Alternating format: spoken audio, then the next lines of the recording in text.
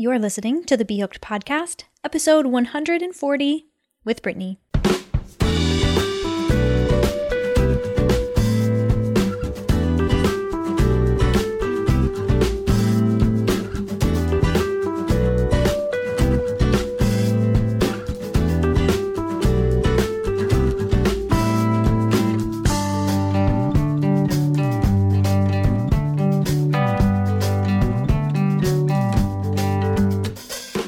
Welcome to episode 140 of the Be Hooked Podcast. I'm your host, Brittany. If you're brand new to the show, welcome. It's a joy to have you here. If you are a lover of yarn and crochet and knitting and everything that comes with that, you're in the right place. And if you've been around here for a while, well, hey there, my friend. I'm so glad you're joining me today, and I think you'll really love today's episode. Now, this was one of those chats where it was just like two friends talking about the thing they love. So whether you're a designer, a maker, a blogger, or none of those things, just somebody who really enjoys crochet, I know you'll find something valuable in today's show. So I had the chance to chat with Katie from Thorsby Cottage. I'll have all of her information in the show notes, by the way, so you can connect with her after hearing the episode. But I found her to be incredibly inspiring because not only is she a very talented designer, but she's also somebody who has to be incredibly resourceful with finding the tools, the yarn, that she needs for her projects and her designs. So we talk quite a bit about that, her story, how she got into crochet, and then we sort of geek out a little bit about granny squares and the types of projects that we like to create with them. So it really is just a fun conversation between two people who love crochet and who love yarn, and I'm so glad that you get to be a little fly on the wall to hearing that chat. So before we get to it, there are a couple of resources that Katie mentions. She's got a couple of books coming up here recently featuring granny squares, and so I will have that information in the show notes page for this episode. You can find that at behooked.com/140. And let's just get to it, shall we? Here's Katie from Thorsby Cottage. Katie, welcome to the Be Hooked Podcast. Thank you so much for joining me today. Thank you so much for having me. It's wonderful to be here. It is a wonderful pleasure, right? I am so excited about this conversation because I know we'll get into some things that is a real struggle for a lot of people. There are certainly listeners outside the US who I'm sure are going through some of this themselves. And I think you're sort of like a great shining light in the community. And I'm just really glad to share some of the stuff that you have going on and some of the solutions that you have to some of the problems and struggles that you've had recently. And I am just excited about this. Let's start off, though, with a little bit about you. I would love to give people a chance just to hear how you got into crochet. Wow. So I learned how to crochet when I was about 12 during a craft class that we had at school. And I'd made one project. It was a little granny square knee blanket. And that was all that I did. And I put down I only had one crochet hook at the time. And I put it down and carried on with my life. And then took on a very non-straight career path, I suppose. I know that you've got a background in science as well, which is really cool. It's a lovely point to connect on. Yeah. I did a master's in science, studied for 7 years, got to the end of my 7 years of study, and then went into the working world and worked completely unrelated to the science degree that I studied. I was in software development. And at that time, fell pregnant with my son and decided, and I think this origin story is probably similar to a lot of the other designers that are out there, but wanted to make something for my son. And I've always been someone who's enjoyed making things, whether it's making and baking and cooking in the kitchen or painting something, or in this case, crocheting. And yeah, so I picked up my hook, my one little hook, and delved into the world of amigurumi and made some little stuffed toys for my son. And yeah, so that's how I got back into crocheting, and that's how Thorsby Cottage was born. Wonderful. So how long ago was that? So my son was born in 2016, and and I started probably about 6 months before he was born. So probably end of 2015. But Thorsby Cottage properly started in 2016. Gotcha. Okay. So there was quite a bit of a break between when you first learned and when you sort of picked it back up again. Was it difficult to sort of relearn, or was it like riding a bike and you just picked it up and you knew exactly what to do? A bit of both, actually. So we've got some knitters in the family, but no one who crochets. So I don't have a grandparent or anything like that who I could ask to teach me. My mum is really, really crafty, and she does all sorts of amazing things like jewelry design and painting, but fiber arts she does not do. So I had no one that I could really ask. Thank goodness for YouTube, because man, I learned a lot by just watching tutorials and reading blog posts and things like that. So yeah, that helped, because I think at school I hadn't learned how to do single crochet. I had just done very, very standard chain stitch and double crochet granny squares. So yeah, That's took a really bit of time to get back into it. Yeah, I bet. So tell me about this blanket. What did it look like? Was it a granny square blanket, or was it sort of like rows back and forth? So it was red, white, and blue. Just simple granny squares, probably about 4 or 5 rounds with each square. And and they were joined together very haphazardly. I sadly don't have the blanket anymore.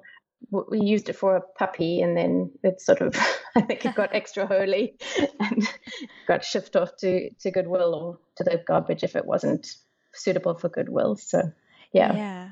That's really cool. I love to hear about some of those early projects, and because I feel like they do tell quite a bit of a story.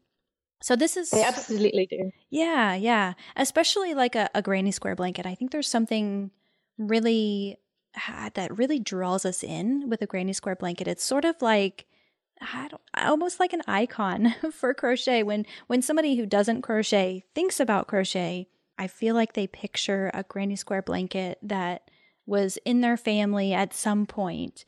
And it's just really cool that we can continue to keep that tradition going. And even though you don't have that blanket anymore, I'm sure you have several that are still within your family and that you can pass on.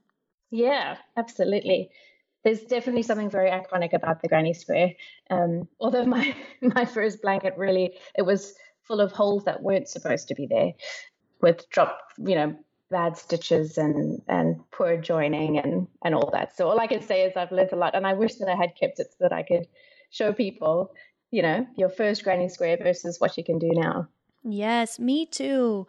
There are so many projects that I started like when I first learned, and they just looked terrible. And the perfectionist in me didn't keep a lot of those. I do have a couple. The first time I ever tried to make anything other than just like a washcloth or a basic square, I wanted a pair of boot cuffs. And that was a really big challenge for me because I was not only trying new stitches, but I was going into the world of shaping. And I crocheted these in the round, like a round tube kind of situation. So the join is all messy, and they weren't nearly big enough because there's no stretch to them. I used a stitch that was, well, I guess it was really more of a yarn hook combination, but it just didn't have any stretch to it. So I wasn't even able to wear them. And they're kind of a train wreck. They were like this weird orange color because I had some yarn left over from a wreath that I made, like a fall wreath that I wrapped with this yarn. So I probably wouldn't have had an outfit to wear them with anyways, but I kept this wonky little boot cuff, and I'm going to have to share a picture of it because it is so Yes, you not are. my best work. But I sort of cherish it because I can look back and see the progress, see where I came. And I think that's so important for a lot of people, especially when you're first getting into the craft. You look at your work, and if you're anything like me, you might be a little disgusted and say, "Oh, this is awful. I'm so bad at this." But it's really just part of the learning process, and you're not bad at it. You're just figuring it out. Absolutely. And you've got to start somewhere. I think, I can't remember who wrote the book or who talks about it. But there's that whole concept about 10,000 hours that you need to put into something to master a craft, whether it's playing the piano or, whatever. And I think so often people, particularly with Instagram, they look at all these beautifully curated pictures and go, oh, I don't know that I could ever do that. And there's such a big part of me that wants to just shout out and say, no, you can. Everybody starts somewhere. Everybody starts with that awkward long chain where all the loops are uneven. And, you got to start somewhere. It's baby steps. So exactly. Yeah, just finding the courage, I guess, to sort of power through that, and maybe hiding those projects that you're not super proud of right now. Then you can go back to them later and say, yep, they were right. Not that we're trying to be right, but we've sort of lived that. We understand, and that is certainly the case, I know, for me, for you, and for a lot of other people. Yeah. Now, you said Thorsby Cottage started in around 2016.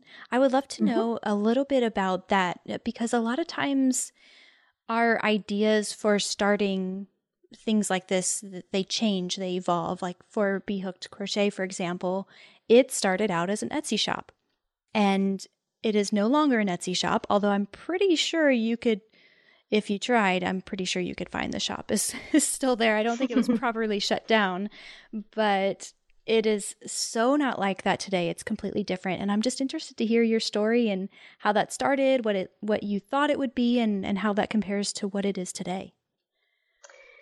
Yeah, so I also started out with an Etsy shop. After I designed those first few toys that I was talking about for my son, a friend of mine saw them and she said to me, well, why don't you start an Etsy shop? She had one selling digital illustrations. And to be honest, I'd never heard of Etsy. I didn't know what it was. And if I had heard of it, it was just for people in America to buy stuff. And so it wasn't relevant to me. And I realized that we could actually sell something digitally. And so I loaded up I think I had probably 2 patterns to start off with, and decided to start a blog at the same time. And surprising to me, people liked what I put forward, and people liked my designs, and were showing a huge amount of support. So it kind of blossomed from there. I was also a bit late to the Instagram game. I think I also only joined probably 2016, end of 2017, maybe even slightly later than that. And suddenly just realized that there is this massive community of people around the world who have similar interests to me. I was a bit of an outlier in my social group. Everyone would kind of refer to me as the granny because I would sit and work with yarn. And it was just so encouraging and exciting to see this massive community of people who were all knitting and crocheting and creating and making.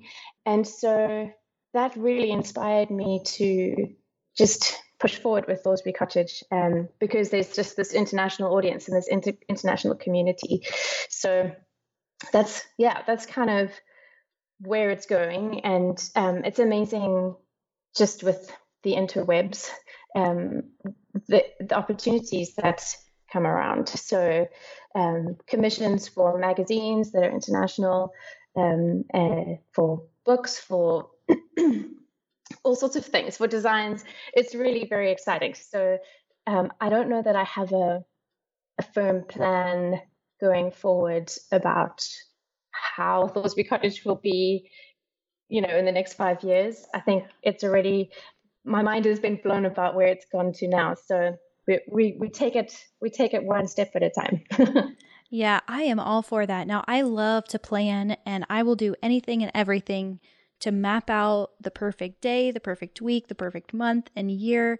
And what I find is that although it is important to have that, for me, set forward, just so I have an idea of where I want to go, it's always a little bit different than I imagine.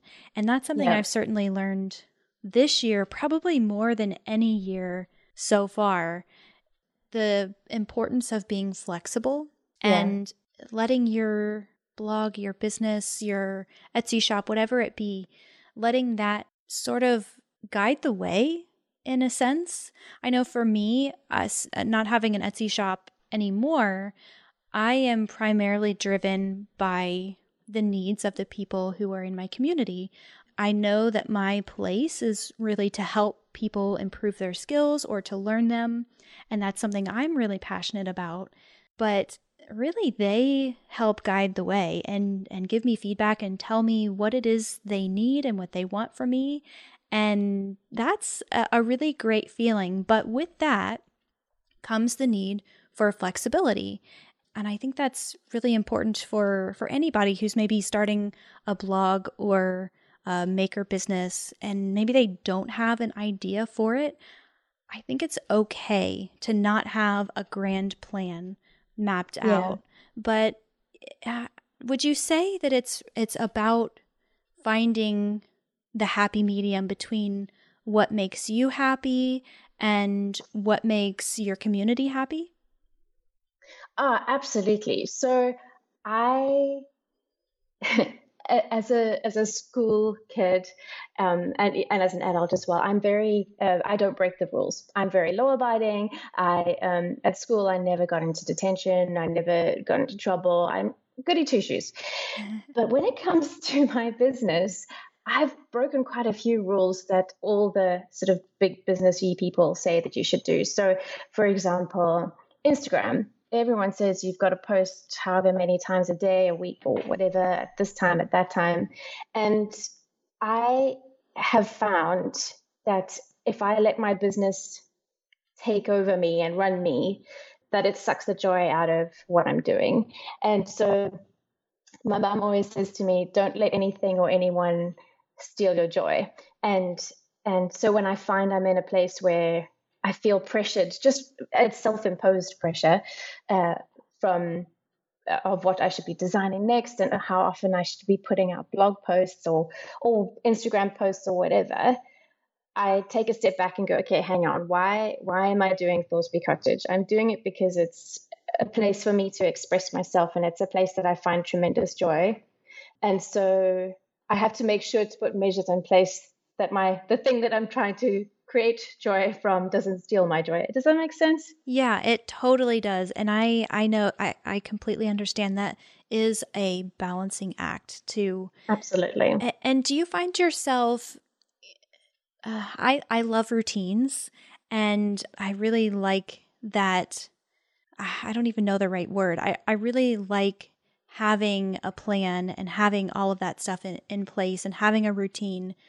But every now and then I have to shake that up a little bit. Do you ever get bored or feel a little bit stale with the things that you're doing? And this can happen a lot with projects. Like say you start a project, it's a bigger one and you were really excited about it at first and then you're not so excited after several hours, maybe halfway through.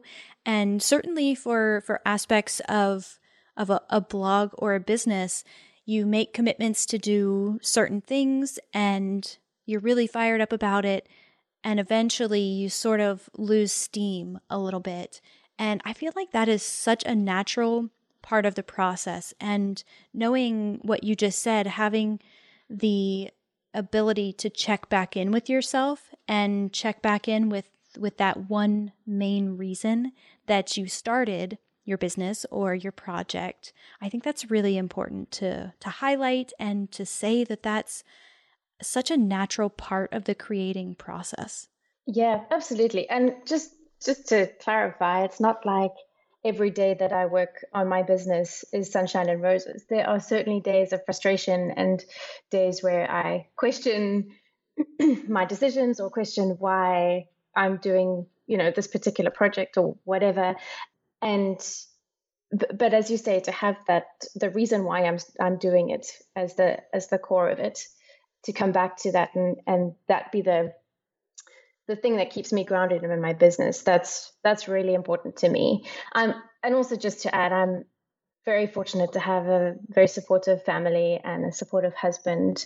So it's not like I have to be burning the midnight oil to put food on the table, because I do understand that for many people, their businesses are their entire livelihood. And I understand that with that comes different decisions, and you can't just be all rainbows and unicorns Yeah. when you try to run a business like that. So I do completely respect that. For sure. Yes. I think that it's very fortunate to be in this position, you and I, where we can say that we're business owners. We get to wake up every day and do what we love. And I certainly would never want to take any of that for granted, because I sit back and I think, if I had to go back into the workforce, I'm pretty sure I would be unemployable. After working for myself for a couple of years, I wouldn't trade it for the world. Yeah, I'm with you on that. Now, I think you have a really interesting twist here in the community, and I want to touch on that just a little bit. Now, you are located outside the US, and with that comes a different struggle that certainly I don't always think about, or somebody here in the States might not be aware of, but certainly the listeners who are outside the US knows exactly how this feels. And I want to get your perspective, some of your solutions to these problems, and that is having access to like the tools that we need to do what we love. Here in the States, we have really wonderful places like craft stores where we can go, and there is a giant aisle of yarn, and we're really so fortunate to be able to do that. And from what I have heard from others in the community, that's certainly not the case everywhere else. So how have you found ways to still have access to yarns and tools that you're really excited to work with, maybe not having them so easily available to you? So I'm based in Cape Town, South Africa, which is literally the southern tip of Africa. So we're miles away from anywhere. Yeah. And we don't have, as you say, we don't have big craft department stores. I've been very fortunate enough to travel quite a bit. So I've been to the States several times. I've been to Europe and Australia. And the first time I set foot in a Michael's, my head nearly exploded. I've never seen, you guys have aisles and aisles of yarn that, it changes every few months. You get different brands in, and you don't just have 3 selections of scissors, you can choose from 20. And it's really incredible. It's really fantastic. So we don't really have that here. We have a couple of brick and mortar shops that are specialized when it comes to yarn. So that's great. So we can go in and touch and feel and choose our colors or our fiber type. Then a lot of online shops are springing up. Unfortunately for me and others living in South Africa, our postal service is not great. So the option to buy yarn from overseas is really not very practical. The yarn takes a long time to arrive.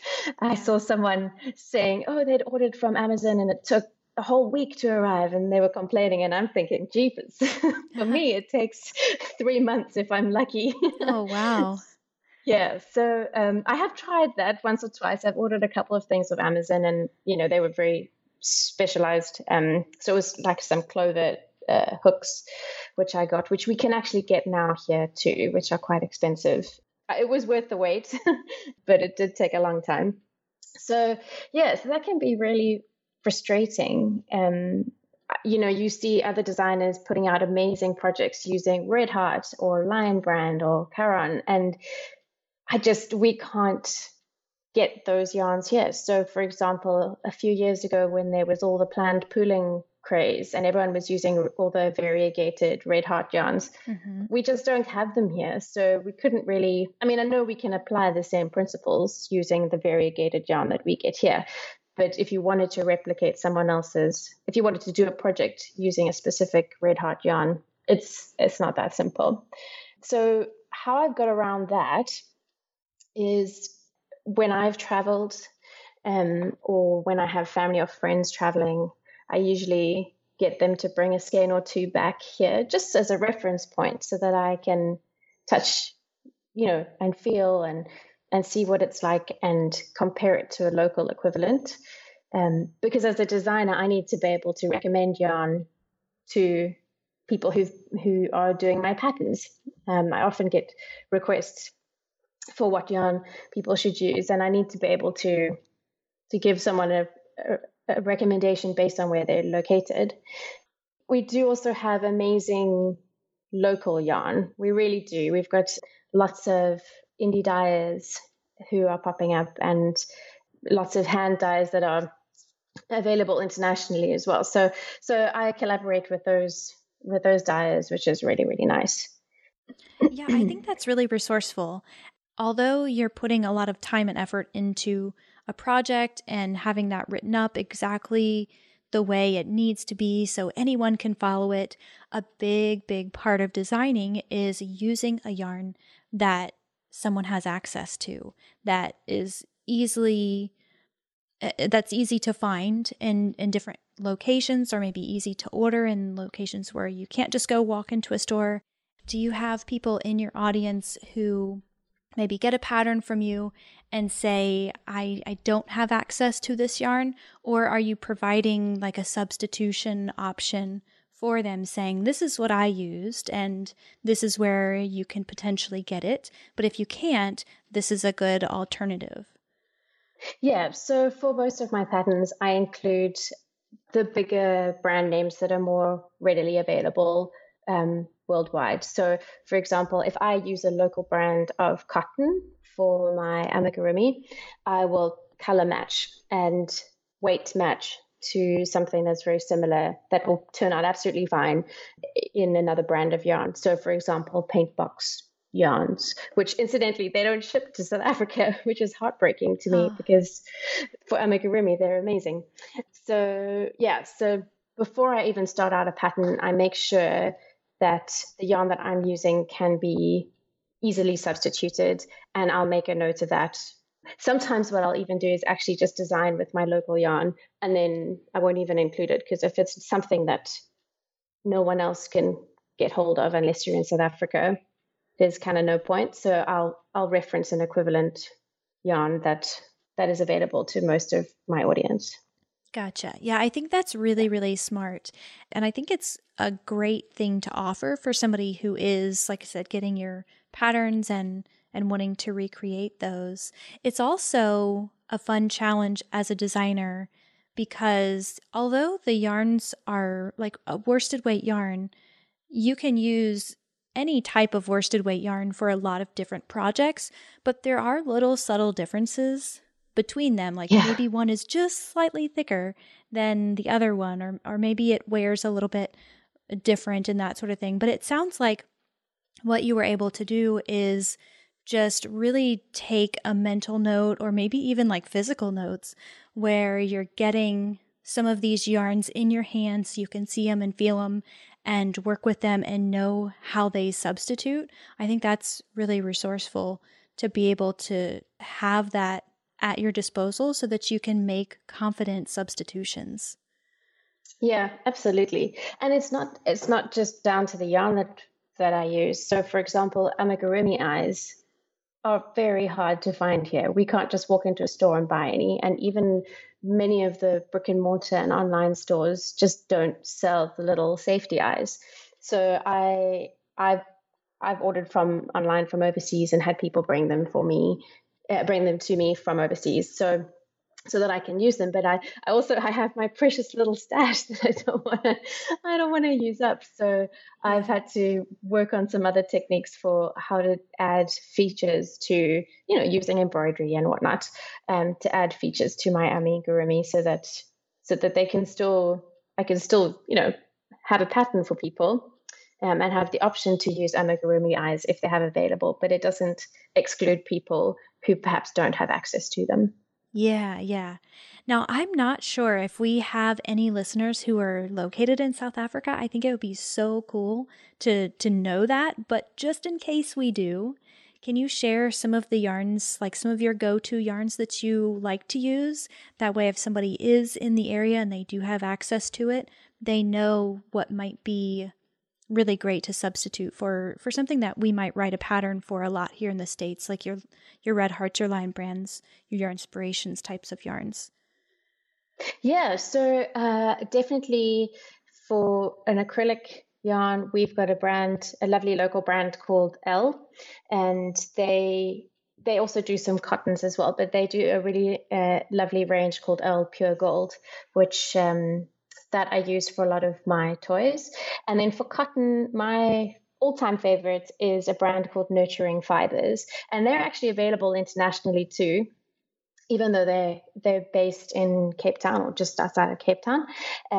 It's all hand dyed, but it's really, really beautiful and high quality. Like I said, I've been very fortunate to travel, and I've got my little collection of skeins from all over the world. And Nurturing Fibers is one that I always come back to. They've got a cotton, they do a cotton and bamboo blend, several different blends in different weights. They've also got merino, a little bit of mohair. So if you're into the indie dyed, higher end yarns, those are fantastic too. Yeah, and then lots of other indie dyers, but that's slightly different. I suppose that's not the same as your big commercial batched dyed yarns.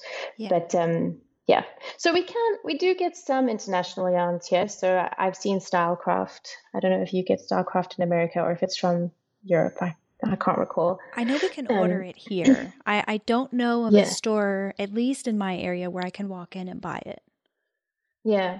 So I think for me, I've just got used to the fact that most of my yarn I order online locally. So generally how it works is we've got somebody here in the country who is the distributor for a specific yarn if they have rights to distribute an international yarn. So, for example, I'm going to say it wrong now, but Skip Years, the cotton. Oh, yes, I know exactly who you're talking about, and I have no clue how to pronounce it either. I'm pretty sure it's Skip Years. Oh, I'll and put it someone in can the show correct me from. notes. I'll put it in the show notes so you can reference it. I would not do it justice trying to say the name, but I do know what you're talking about. Their stuff is incredible. Yeah, so we have one person in the country who is the sole distributor in South Africa for that yarn. So I can't walk into a shop because it's not located in my city. I can't walk into a shop and ask to see their yarn. I have to order it online. And so I guess I'm kind of used to just taking a little leap of faith every time I have an online order that the yarn is not going to be totally off what I thought it was going to be. Yeah, there's a lot of important lessons there too. I know a lot of Yes. questions come in and they're like, do you have tips for ordering yarn online? It always tends to look different. And I've shared some of my tips here, I think even on the podcast, for how I sort of navigate ordering yarn online with not being able to see it and feel it, especially for a new yarn. But I would love to get your tips as well because I know that it's a struggle that a lot of us go through. Yeah, so I think the one that I always seem to where I always trip up is with the weight of the ball. So whether it's or the skein, so whether it's a 50 gram or 25 gram or 100 gram skein, if you don't have a mental picture of how big or small that is, you can do like I have and order what you think are these huge balls of wool or yarn, and they arrive and they're a lot smaller than you expect. Like bonbon size rather than bigger. So I think it's helpful to find a local yarn shop, just to see what does 100 grams of a worsted weight acrylic look like, so that you have not even necessarily with the colors, but just how big is it in your hands, so that you don't have an unreasonable expectation of what's going to arrive in the post. I've also found it's really helpful so say I know I want to order this, I don't know, cotton, and it's in a pink, whatever the name is, pink blush, let's call it. I like to go onto Ravelry or any of these other, I suppose you could look on Facebook as well and see if anyone else has done a project in using that same yarn and in that same color. And usually there are pictures. So I know on Ravelry, there are pictures of people's finished objects that can be linked with a specific yarn. And sometimes people on Facebook groups will share pictures as well. And it's just helpful to compare the picture that you see on your screen for the shop that you're buying from versus the pictures that other people have taken. And also, different screens can make things look different. So I always look at my phone, I look at my computer screen, I look on someone else's screen, and then make a decision so that I kind of know what kind of range to expect. Yes, I think that is really important too. And I talked a little bit about that because I have some settings on my computer screens here just because I'm looking at them all day. They're sort of like they're like a low blue light is actually like what it Yeah. says printed on there. And that has got me into a couple of sticky situations where I ordered yarn for an entire project, and one of the shades was basically the same as one of the other ones. I was looking for like an ombre, so it was a step down from like a dark gray to a medium gray to a light gray to like a really pale gray. But the light and the pale, or what I thought were light and pale, were almost identical. It was more in like the warmth of them. One was kind of a Yes. cooler and one was a little bit warmer. And I was so lucky because that project turned out amazing, but I had to completely change my idea for that project because I wanted it to be a blanket where it was an ombre, where it kind of faded from one to another and it had hints of color in there. But I couldn't do that because I didn't have an ombre. And it actually turned out way better than I had originally thought it would, so I'm so happy in that.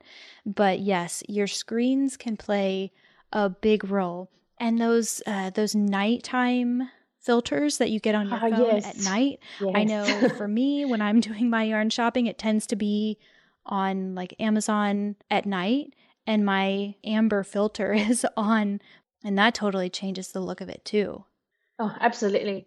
I find what also helps is that sometimes the yarn website, so regardless of whether you're ordering off Amazon or not, say you're ordering Lion Brand, a lot of the websites will have their own projects using their own yarn. And sometimes, if you're lucky, the colors that you want to use can be used in a project that's on their website. And I find that's quite helpful. And also to see the yarn worked up and actually on a person or in a finished object, I find that really helpful too. Yeah, especially for like printed yarns or yarns that have really short color transitions that almost look more Yes. like mosaic. It's really hard to know what that's going to look like worked up because you Yeah. don't really have a feel for how long those color transitions are. If it's a really bolder print where it's the color transitions are maybe an inch or so, you might be able to see that in the photo. But if it's not, if it's a little bit longer than that, like long enough to not be able to see it in the photo, it might turn out completely different than what you expected. And then, too, those yarns look different for different widths of projects. So let's say Yeah. you get a yarn that has a longer color transition and you're using it for a scarf that's maybe 8 inches wide. You might actually get defined stripes for that. But then let's say you want to use that same yarn for something like a cardigan where you're using the same yarn, maybe even the same stitch pattern, but you're stretching it out over a wider width. That might completely change the striping pattern. And so maybe instead of it being a nice clean transition on the edge of your work, which if you're that happens sometimes. Sometimes you get lucky and it works out that way. But let's say you got lucky in your scarf and you got these perfect stripes. Applying that to a wider project, you might have you probably will have a completely different look. Absolutely. I can't tell you the number of times I've, particularly with variegated yarn, where I've bought a skein and because it looks pretty in the skein or in the cake, and then when I worked it up, it's been not quite what I had expected. But that's part of the journey, and I think that's totally okay. And yeah, I I roll with it. Yeah. Now, you mentioned a couple of other things I want to touch on because I know this is another area where we struggle. You said you have some like really precious yarns that you have gotten from different countries that, it wasn't easy for you to acquire. So you have this special stash of yarn. How do you decide what to use that yarn for? Oh, that is hard. So to be honest, quite a lot of it just gets squirreled away in various parts of the house because I'm kind of waiting for the perfect project. And I think quite late in the crochet design and uh, in my crochet design journey did I realize that for many projects, you need more than one skein. So it's no good having just one skein of this beautiful variegated Caron what. You need more than one if you're going to actually make anything that you can wear.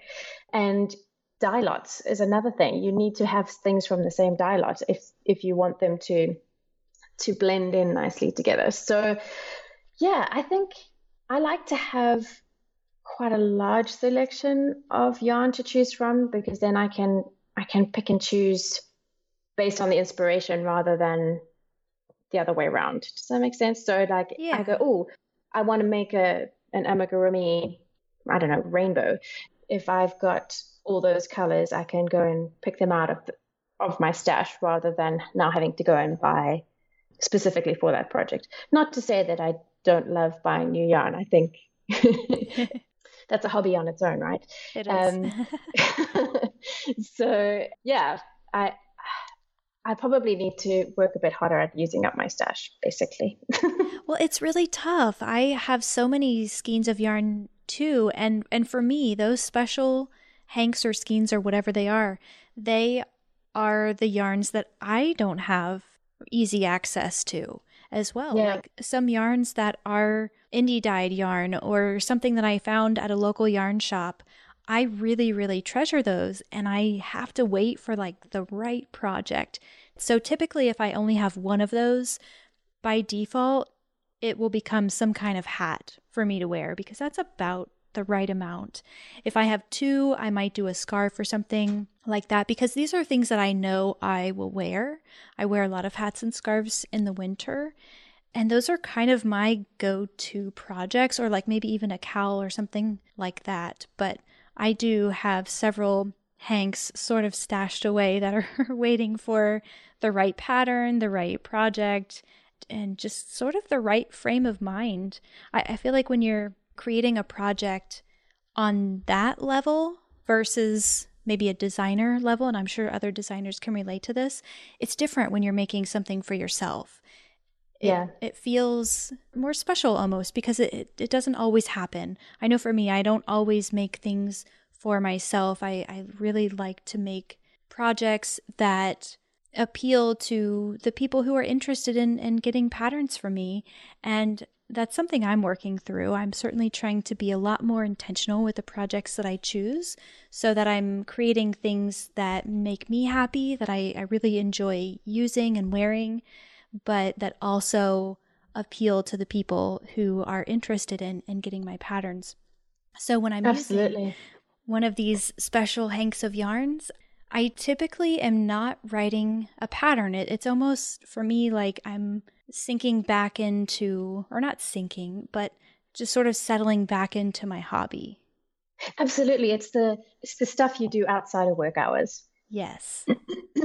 For sure. You at least have snow. I mean, we don't it doesn't really get cold enough here for us to make lots of hats.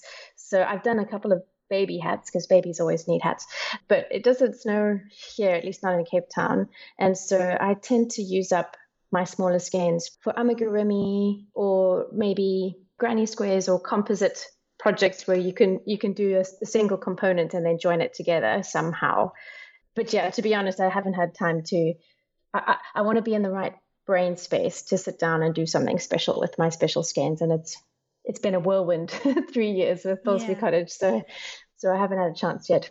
Well, I can totally relate, and I think the tip of using granny squares is a good one because I'm kind of taking it back to what we talked about at the beginning. There's really just something special about a granny square, and that it can become so many different things. So let's say you want to sit down and you're watching a TV show. You have some mindless crochet time, we'll say, where you don't really have to think too much about it. Getting into like a granny square groove where you're just making squares, I think that's a really great way to occupy your hands in a way that can later become something. I talked to someone else here on the show before, and that was what she liked to create. She loved to crochet granny squares, and she didn't always have a project in mind for them, but they always ended up becoming something. And so anytime she had a birthday or a gift that she wanted to give for somebody, she would sort of dip into her granny square stash and join it into something amazing. And it was sort of like a time saver. I know you've done some really interesting granny squares. I saw the little bag, like the little clutch sort of thing on your Instagram page, and that's so beautiful. And I want to highlight that a little bit because a granny square, although there is a traditional granny square and what we might think of, that word or that term is used for pretty much any type of squared motif. So yours, for example, has like a flower pattern in it. Yeah, so the granny square really is so versatile. I know that there might be some purists out there who say that some of the squares that people are calling granny squares aren't technically granny squares, and perhaps on a technical level they're not. But an Afghan block, I suppose you could call it, doesn't just have to be used in a blanket. I mean, I know that's where a lot of people will use their squares, but I joined a KAL last year, beginning of this year, and people were working on different squares. And at the end, the idea was to take the squares that you'd made and put them into various projects. And then everybody shared the pictures of their projects.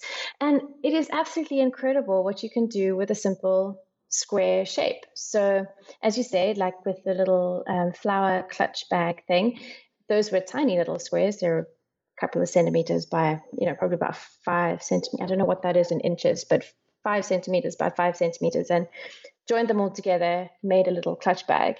I've seen other people who do really intricate and delicate, beautiful granny squares that then, instead of turning it into a wearable or a bag or something like that, they actually block it really nicely and put it into a shadow box, those frames. Yeah. And then frame that and maybe put it in a nursery or in an office space or something, because that's a lot of hard work that you've gone through with all those intricate stitches.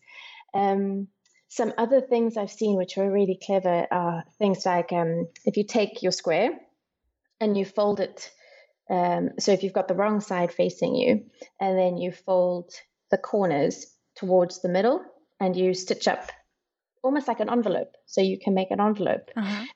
That's really clever. I've seen people make wall hangings. So yeah, I think the granny square really is amazing, and you've got designs out there that are very old fashioned and vintage, right through to some really modern, clean, very structured looking squares that you wouldn't.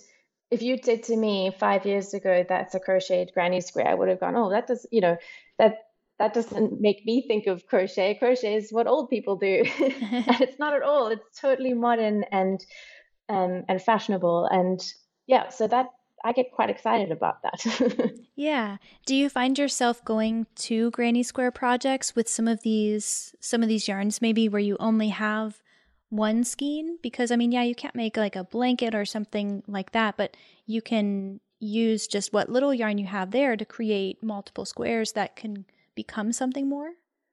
Absolutely. So, in fact, that little bag that you're talking about, the flower one, that I had just a few skeins of, now I have to say the word again, skipias, Yeah. cotton, and not enough to make anything much larger than that bag, really. And so it was a great little stash buster because I could use up those skeins, all those little balls, and actually come out with a lovely project at the end of it. So I really enjoy it. I got to say, I'm not one of those people that can sit with a big project for too long. I need to move on to the next thing, or I get bored of it. So I really enjoy doing some of the smaller, more detailed style projects. And that's great when you don't have access to a huge amount of yarn because, you only need a little bit to get a square done. So that works well. Definitely. I think that's a great tip there too. I know I'm the same way. Well, I can sit with a big project a couple times a year. Like I'm usually good for 1 or 2 blankets per year.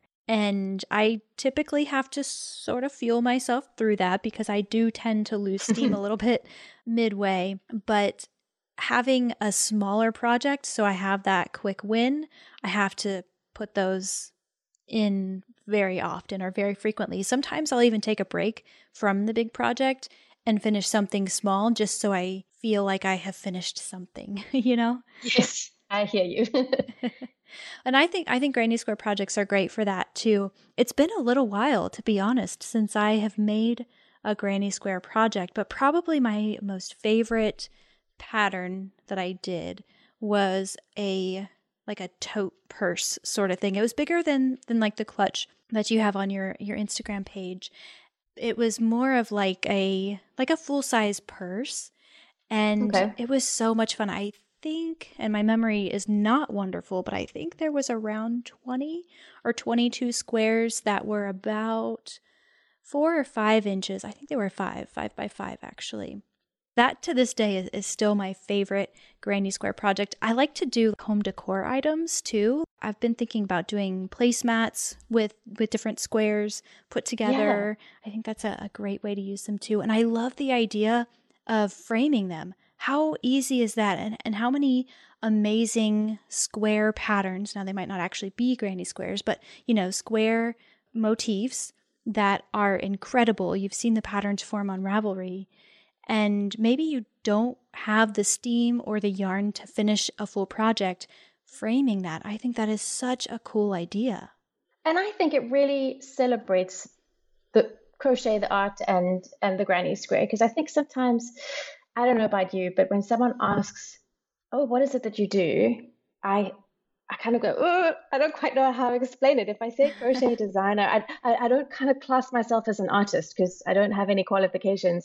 But it's like, it's more than a hobby. It's kind of in this awkward space in between. And only recently have I gone, you know what? Actually, I've worked hard at my craft, and crochet is amazing, and it has so many wonderful benefits, and I want to celebrate it. And so why not frame it on a wall? It doesn't have to be something that gets, doesn't have to be a stereotypical blanket. Not that there's anything wrong with blankets at all, but why not frame it and put it on the wall? Because it is art, I think.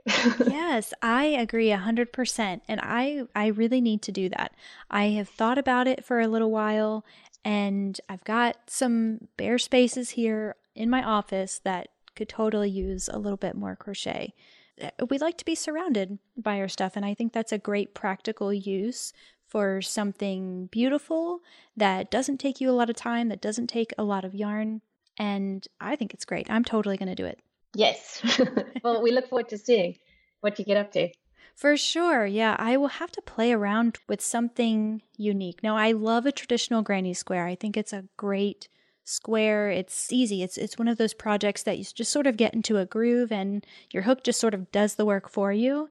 But it just totally blows my mind to see some designers, what they come up with and how they came up with that. For example, Sophie's Universe is just, oh my gosh, it blows my mind. I don't understand how she did that. And now she has the Ubuntu. I'm probably totally not saying that right, but yeah, just so Deirdre Ace, she's from South Africa actually. She lives in the UK, but she's South African.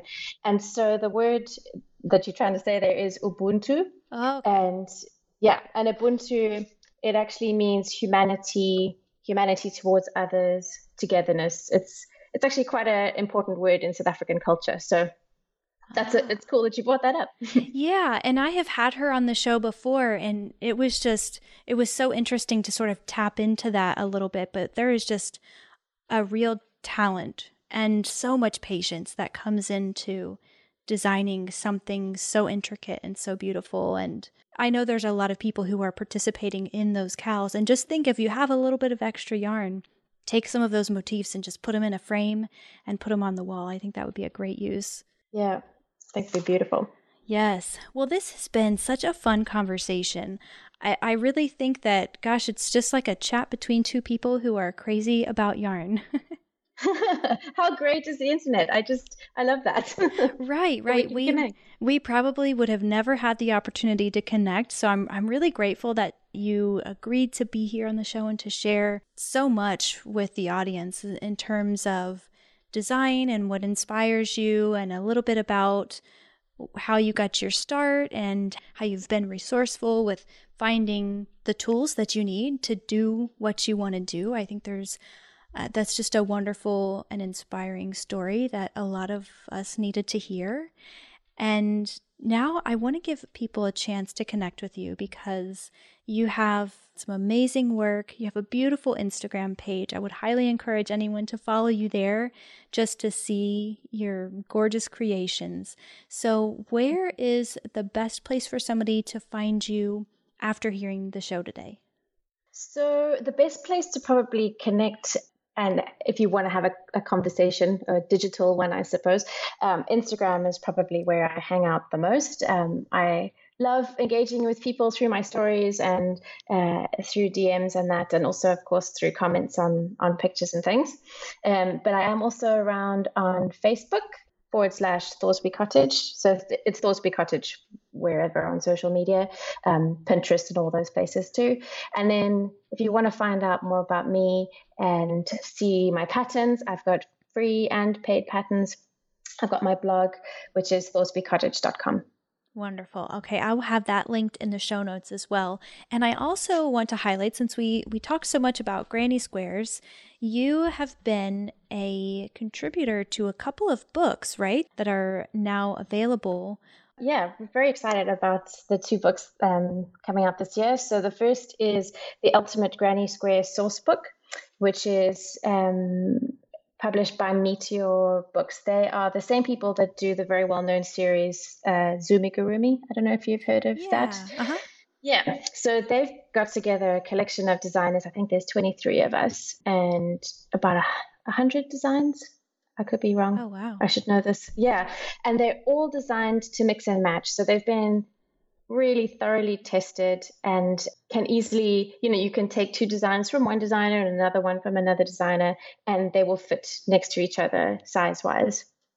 It's a really beautiful book with all the details you need on how to do a granny square, or a modern granny square with this, all sorts of designs. There are animals. So my contribution was 5 African animals. There's a lion, zebra, giraffe, hippo, and another one, elephant. But there are flowers, there are abstract squares. There's a whole host. I think you can actually see on the website, you can go and have a look at all the different squares in the book. So that's that one, and that's really exciting. Pre-orders for that have closed already, but will be available in November, so right around when this will be airing, I think. And then the second book is called 3D Granny Squares, 100 Crochet Patterns for Pop-Up Granny Squares. And the idea behind this book was exactly as the title says, granny squares that are 3D. Now, these are not, I don't want people to think that they're just a square that we've stuck an applique on top. That's not it at all.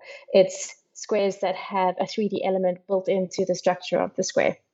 Oh. So, that was a huge amount of fun, and it was actually pretty challenging. It was quite a short time window for the designs for this, but it's a collaboration between myself, Shana Moore of Sweet Shana on Instagram, and Celine Saman, so Crafty CC on Instagram as well. They're fairly well known there. And all of the designs are 3D or have a 3D element to it, and there's lots of different categories. So there's animals, there's flowers, there's abstract fruits and foods, so things like a little waffle stitch granny square, and lots of just fun designs. So that one hasn't been published yet. It's coming out at the end of the year, but I can give you some more details of that after the show. And if people want to watch, keep an eye out on my Instagram or through my newsletter, they'll hear about it when it comes out. Wonderful. Yeah, I wanted to mention those because like I said, I know there are so many people who really, really enjoy making granny squares, and it sounds like you've got a lot of options there. I know 100 in one, and you said quite a few in the other one. So yeah. In the second book, the 3D Granny Squares, I think that's also 100, and it includes some projects as well. So some really creative ways to use your granny squares, which is a lot of fun. Very cool. Yes, I will definitely have the information in the show notes as soon as it is available. But of course, always having that backup of following you on Instagram. I'm sure you'll be posting about it there. So I will have your Instagram handle and that sort of thing over on the show notes so you can head over there. And Katie, thank you so much. This has been such a pleasure. I'm really, really excited now about making a granny square and putting it in a frame. So thank you for that. And thank you for sharing so much with my audience today. Thank you. It's been really special to be here. All right, there you have it. That's Katie from Thorsby Cottage. Katie, thank you so much. It was so much fun chatting with you about yarn today, and I'm so glad we were able to capture that message for the world to hear. Now, if you're interested in granny squares like we are, and you maybe want to look into those 2 books that she mentioned here at the end, I will have all of that information linked in the show notes for this episode, which is behooked.com/140. Just type that into your browser, scroll down a little bit. You'll see a section called Links and Resources mentioned in this episode, and that's where you'll find it. I'll also have Katie's Instagram handle there so you can connect with her if you would like. Certainly follow her just so you can see her beautiful pictures. And I will also have her blog and her website up there in case you want to check out some of her patterns that she has available. One last thing before I go, I want to mention that today's episode was brought to you by my Blueprint course, Tunisian Crochet for Beginners. This class is certainly one of those projects that I am incredibly proud of. It's helped a lot of people learn how to do Tunisian crochet and apply that in their crafty life. Sometimes we just need a little change of pace, right? Katie and I talked about that. I am certainly one of those people that really needs to shake things up a little bit. I love a routine and I really want to live by one. But every now and then I do need a change of pace. I do need to shake up that routine. And in terms of my craft, that's what Tunisian crochet is to me. Now, crochet is my first love. I always go to that first.